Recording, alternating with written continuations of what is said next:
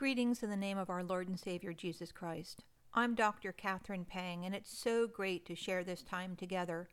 Welcome to the LivingWay, the podcast ministry of the Christian Life Institute, and the Christian Life Institute's purpose: to grow Christians forward, to live victoriously as overcomers in, but not of the world, through the hope and healing of Christ.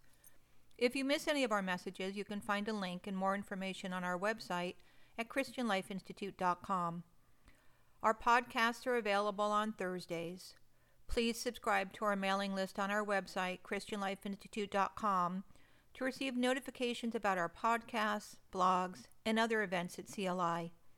As we begin, you may want to grab a Bible and follow along as we share scripture throughout our time together. Our message today is titled, Overcoming and Contending. Let's start with a promise from Scripture, from 1 John 5:4. For whatever is born of God overcomes this world. I talk with many on a daily basis who face discouragement, disappointment, and feel as if it's too hard at times to press on, to trust in the truth that indeed, as one who has placed faith in Christ by definition according to 1 John 5:4, you and I are ones who can overcome this world. Notice how there is not one condition. It is a simple fact. He who is born of God overcomes the world. You and I are the overcomers who are then promised from Revelation 21:7 that he who overcomes shall inherit these things, and I will be his God, and he will be my son. So what is an overcomer? Foundationally, an overcomer is someone who prevails. Prevailing is connected to pressing on, perseverance, one of my favorite words. Perseverance is persistence in doing something despite difficulty or delay in achieving success. Persistence is firm or obstinate continuance in a course of action in spite of difficulty or opposition.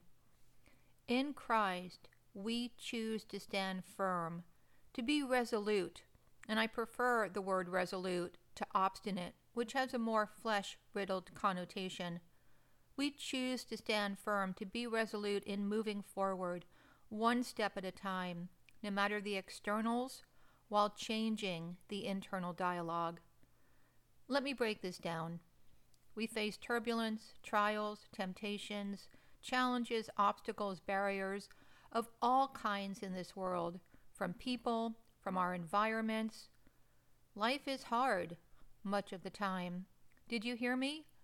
Life is hard much of the time. Life is hard much of the time, not necessarily because of what others are doing around us, but because of our own expectations, concepts of fairness, justice, right and wrong. Life is hard much of the time because we step into our path and block it with our "but why?" rather than stepping out of the way into a "but God," as we say at the Christian Life Institute. This is the simple truth. You and I, as ones belonging to Christ, have the victory in Christ Jesus. Paul writes in 1 Corinthians 15:57, "Thanks be to God who gives us the victory through our Lord Jesus Christ." We are promised in Scripture that we can be more than conquerors. Paul writes in Romans 8:35-39, "Who shall separate us from the love of Christ? Shall tribulation, or distress, or persecution, or famine, or nakedness, or peril, or sword? Just as it is written, for thy sake we are being put to death all day long. We were considered as sheep to be slaughtered. But in all these things we overwhelmingly conquered through him who loved us. For I am convinced that neither death, nor life, nor angels, nor principalities, nor things present, nor things to come, nor powers, nor height, nor depth, nor any other act created or created thing shall be able to separate us from the love of God, which is in Christ Jesus our Lord." Let's pause. Do you believe these promises? Once again, I work with many who would immediately answer yes.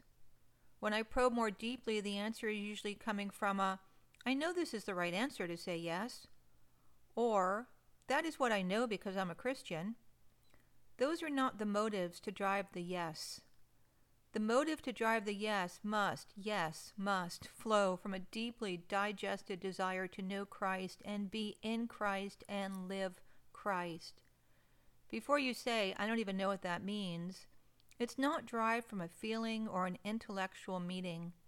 The choice to know, be, live in Christ is a choice to say, Lord Jesus, I know your word says if I have confessed you as Lord and Savior that I belong to you, and I want to deeply, richly, intimately, really know you, rest in you, stand in you, be in you, as your word promises in John 15:3-5.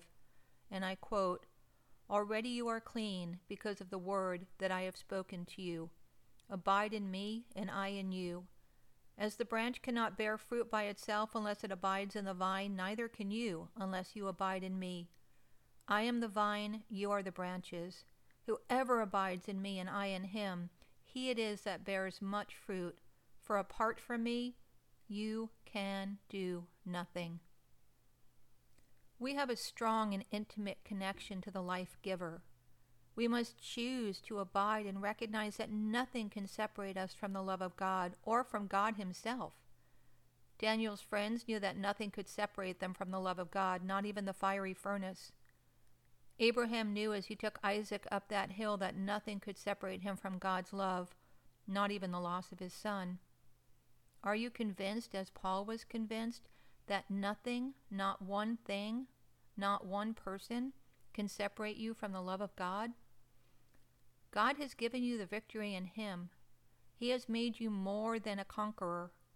He has enabled you to stand, as we read in Jude 1:24-25, and I quote, Now to him who is able to keep you from stumbling and to make you stand in the presence of his glory blameless with great joy, to the only God our Savior through Jesus Christ our Lord be glory, majesty, dominion, and authority before all time, and now and forever. Amen. Remember, he will uphold you with his righteous right hand. He will keep you from falling. He will keep you in his love. He will guard your heart and mind in Christ Jesus. He wants to be your protector, your victor, your treasure, and your glory.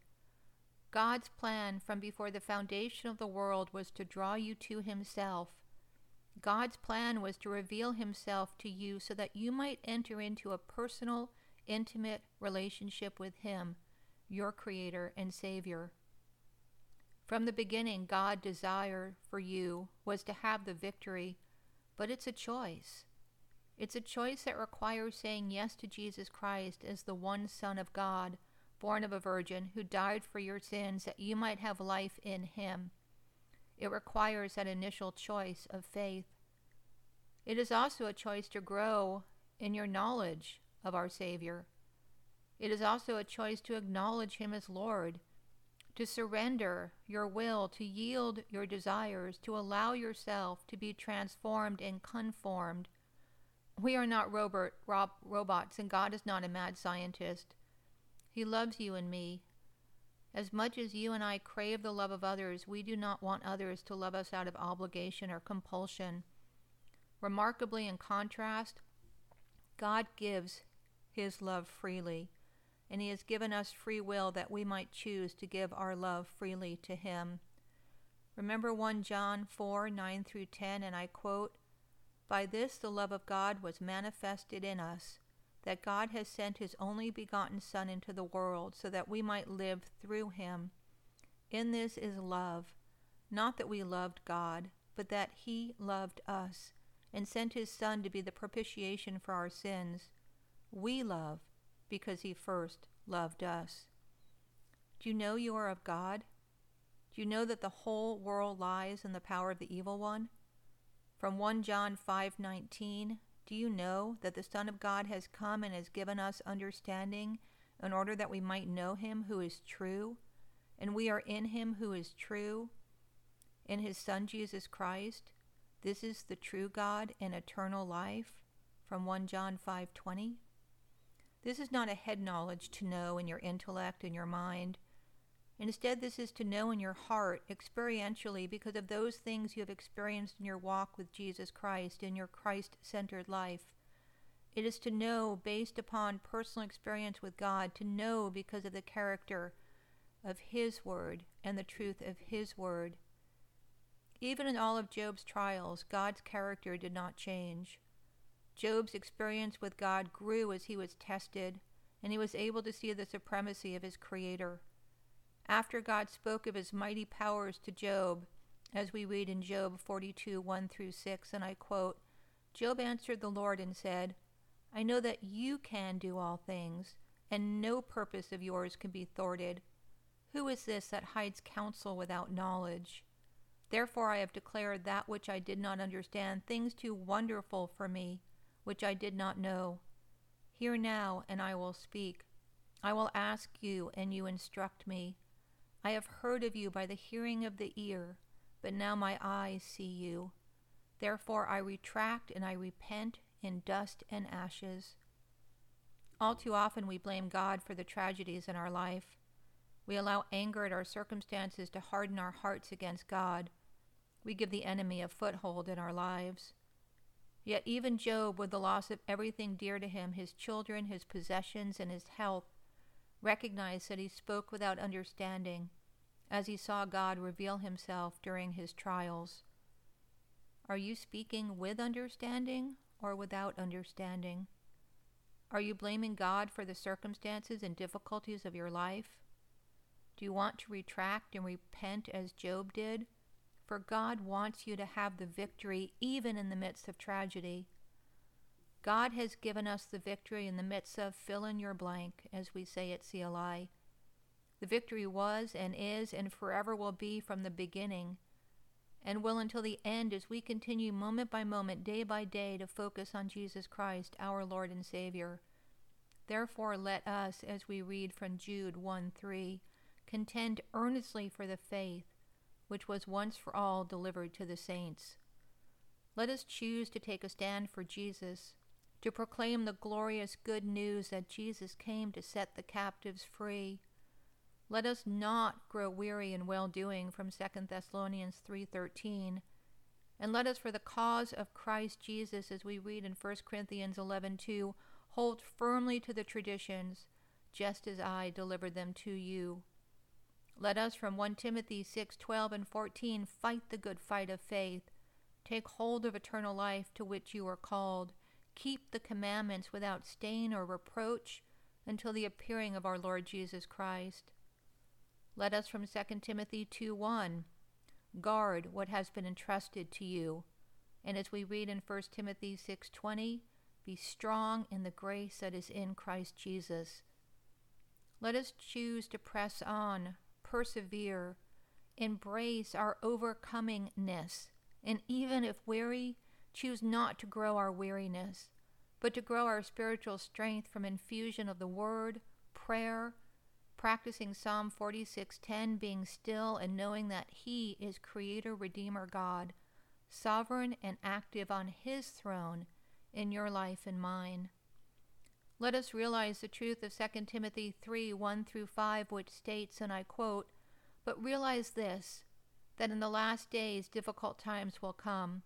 For men will be lovers of self, lovers of money, boastful, arrogant, revilers, disobedient to parents, ungrateful, unholy, unloving, irreconcilable, malicious gossips, without self-control, brutal, haters of good, treacherous, reckless, conceited, lovers of pleasure rather than lovers of God, holding to a form of godliness, although they have denied its power, and avoid such men as these." Whether you believe from your eschatological, theological perspective that we are in end times or not, it is apparent that we are in a world with lovers of self, money, arrogance, disobedience, recklessness, control, lack of self-control, and on the list continues. Pause and reflect. Do you see some of these traits in yourself? Remember, we are flawed, sin-ridden humans. If you do, do not despair. You have a path forward in His holiness and righteousness. Bring your thoughts, your internal dialogue, your self-condemning statements, your shame and embarrassment, into his throne room of grace, mercy, love, and forgiveness. Come to 1 John 1, 9 through 10, where we read, if we confess our sins, he is faithful and just to forgive us our sins and to cleanse us from all unrighteousness. If we say we have not sinned, we make him a liar and his word is not in us. Let us embrace his forgiveness and then forgive ourselves, which is often much harder. If you think about it, it's rather arrogant and audacious of us to embrace his forgiveness and then hold on to our own unforgiveness, as it is in a way saying, God, thanks for forgiving me. I accept your grace, but I'm holding on to my shame because actually I don't want to embrace your forgiveness. You may want to listen to that again. He has forgiven you. How dare you not forgive yourself? Forgiveness is not a feeling, it is a choice. It is a choice to acknowledge your sin, to say aloud, yes, I, fill in the blank. I made poor choices. I let my flesh have its way. I choose to place myself at risk. I choose to follow fill in the blank. But God, do not, did you hear me say? Do not stay in that place of shame and self-condemnation. Step into the healing of his glorious forgiveness and light. Embrace his healing. We open the wounds to allow the pus and infection out so we can have true, deep healing. If we continue to allow the wounds to fester, we allow the infection to run free within our bodies, infecting and provoking our flesh. We must be willing to nail our sins to his cross and choose to contend earnestly for the faith. Let us choose to allow God to search our hearts, to try us and prove us that we may be counted worthy and not holding to a form of godliness, deceiving ourselves. Jesus said to his disciples in Matthew 24, 4 through 5 and 10 through 13, and I quote, "See to it that no one misleads you, for many will come in my name, saying, I am the Christ, and will mislead many. And at that time many will fall away, and will deliver up one another and hate one another. And many false prophets will arise, and will mislead many. And because lawlessness is increased, most people's love will grow old. But the one who endures to the end will be saved." Has your love grown cold? In the 7 letters to the 7 churches, in the first 3 chapters of the book of Revelation, Jesus says to the church in Laodicea in Revelation 3, 15 through 17, "I know your deeds, that you are neither cold nor hot. I would that you were cold or hot. So because you are lukewarm and neither hot nor cold, I will spit you out of my mouth. Because you say I am rich and have become wealthy and have need of nothing, and you do not know that you are wretched and miserable and poor and blind and naked." Let us choose his perspective, and as Tozer, Murray, Spurgeon, Lloyd-Jones, and so many of the greats of the past have encouraged us, let us embrace our wormness, our sinfulness in a healthy, Christ-centric way. Let us praise the Lord if you're wretched and miserable and poor and blind and naked, because he can then work within us as his surrendered, desperately dependent vessel, and he will set you free. Matthew 5:3 reminds us, "Blessed are the poor in spirit, for theirs is the kingdom of heaven." Can you cry out, "O Lord, have mercy on me, a sinner"? Is your attitude one of humility in your wretchedness? O sinner, rejoice that God has come for you. God help our self-sufficiency and arrogance. Woe to those who have no need, for their end is death and destruction. Ask yourself, is your hope built on nothing less than Jesus' blood and righteousness? Do you need more of him in your life in every moment? Do you? The more we read God's word and the more time we spend at his throne of grace, the more aware we become of how wretched we really are in a healthy, reverent way, as compared to his holiness and his glory.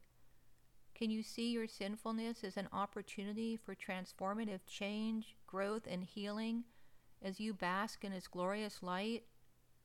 The good news is that we are washed clean. We stand in his righteousness. He sees us washed in the precious blood of his only begotten Son. Lord, help us to contend for that which you have so freely given. Lord, help us, as we read in 2 Peter 3:17, to be on guard, lest being carried away by the error of unprincipled men, we fall from our own steadfastness. Lord, let us not be deceived by our own state of lukewarmness, so that we can stand with our King. Jesus warned his disciples in the Sermon on the Mount in Matthew 7:13 through 23, and I quote, "To enter by the narrow gate, for the gate is wide and the way is broad that leads to destruction, and many are those who enter by it. For the gate is small and way is narrow that leads to life, and few are those who find it. Beware of the false prophets who come to you in sheep's clothing, but inwardly are ravenous wolves. You will know them by their fruits. Grapes are not gathered from thorn bushes, nor figs from thistles, are they? Even so, every good tree bears good fruit, but the bad tree bears bad fruit. A good tree cannot produce bad fruit, nor can a bad tree produce good fruit. Every tree that does not bear good fruit is cut down and thrown into the fire. So then you will know them by their fruits. Not everyone who says to me, 'Lord, Lord,' will enter the kingdom of heaven, but he who does the will of my Father who is in heaven. Many will say to me on that day, 'Lord, Lord, did we not prophesy in your name? And in your name cast out demons? And in your name perform many miracles?' And then I will declare to them, 'I never knew you. Depart from me, you who practice lawlessness.'" Where are you today with your relationship with Jesus Christ? Is he your Savior? Are you born again? Have you asked him into your heart as your personal Savior, recognizing that you are a sinner and you are wretched and miserable and needy? If not, take a moment and pray to invite him into your heart and your life to redeem you by his blood. He will wash away all of your sin. Praise the Lord if you're born again, a child of the King. If you're saved, ask yourself these questions. Is he my Lord? Have I surrendered my will, my way to him? Have I laid aside the old self and put on the new creature in Christ? Have I crucified my flesh with Christ, or am I walking with one foot in the world and one foot in the kingdom? Am I holding on to unforgiveness, anger, jealousy, and other practices which are hindering my contending earnestly for the faith and from running this race with endurance? If so, lay them at the foot of the cross. Ask the Lord to cleanse your heart, to purge the idols from your heart, and free you from the bondages of these practices. He wants you to have the victory. Paul writes in 1 Corinthians 15:58, "Therefore, my beloved brethren, be steadfast, immovable, always abounding in the work of the Lord, knowing that your toil is not in vain in the Lord." The book of Ecclesiastes reminds us in 1:2, all is vanity, and our toil apart from Christ will be in vain. Are you toiling apart from Christ? Are you contending for something other than faith? Why? What do you hope to gain? All that we need is in Christ Jesus. Let us take hold of the truths of Hebrews 12:20 through 21, and I quote, "Now the God of peace, who brought up from the dead the great shepherd of the sheep through the blood of the eternal covenant, even Jesus our Lord, equip you in every good thing to do his will, working in us that which is pleasing in his sight through Jesus Christ, to whom be glory forever and ever. Amen." The purpose of the Christian Life Institute is palpable. We want all who profess Christ to taste and see that the Lord is good from Psalm 34:8, to truly, deeply, intimately, and personally want Christ to be your all in all. We pray this is a time of refreshment and growth. We value your prayers. We value your support. Please send us emails to radio@christianlifeinstitute.com. Thank you for joining us for The Living Way, presented by the Christian Life Institute. Our podcasts are available on Thursdays. Please subscribe to our mailing list on our website, christianlifeinstitute.com, to receive notifications about our podcasts, blogs, and other events at CLI. I'm Dr. Catherine Peng, and I thank you so much for joining us.